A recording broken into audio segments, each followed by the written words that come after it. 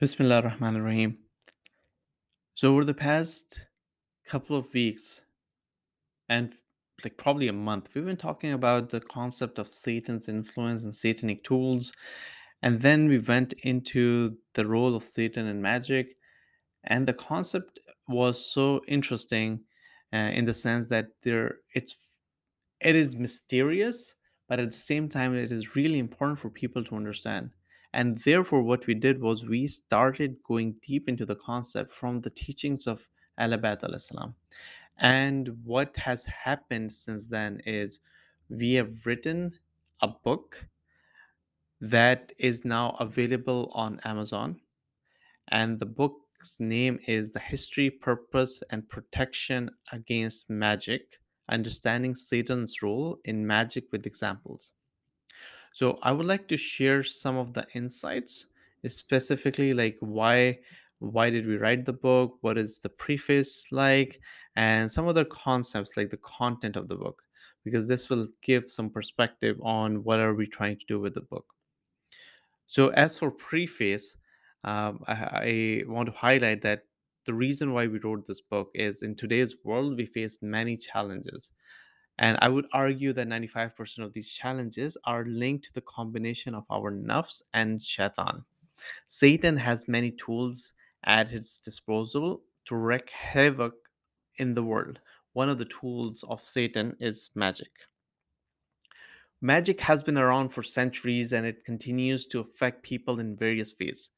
Many people have experienced difficulties related to black magic and its ill effect in their lives.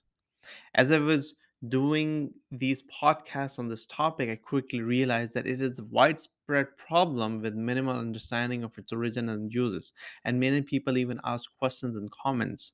As a result, it is important to understand the complex relationship between Satan and magic, who uses it as an advanced tool to misguide and harm people.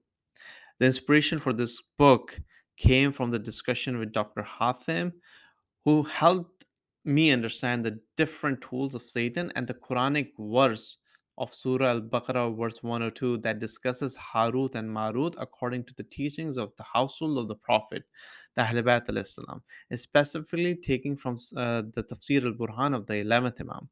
This verse further piqued my interest, prompting me to delve deeper into this topic.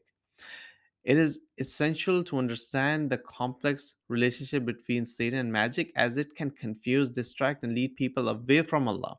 In this book, we try to understand the origins, uses, and protection against black magic, also known as Sehar, according to the teachings of Quran and the household of the Prophet. Through our research, we discovered that black magic is used to harm people and in many other ways. Therefore, we explore steps that individuals can take to protect themselves from the effects of black magic. Additionally, this book also looks at the significance of adversity and the role it plays in Allah's plan. Understanding adversity can help us better comprehend the reason behind the existence of magic. It is my hope that this book will serve as a helpful guide to those seeking to understand the relationship between Satan and magic and how to protect themselves against the harmful effects.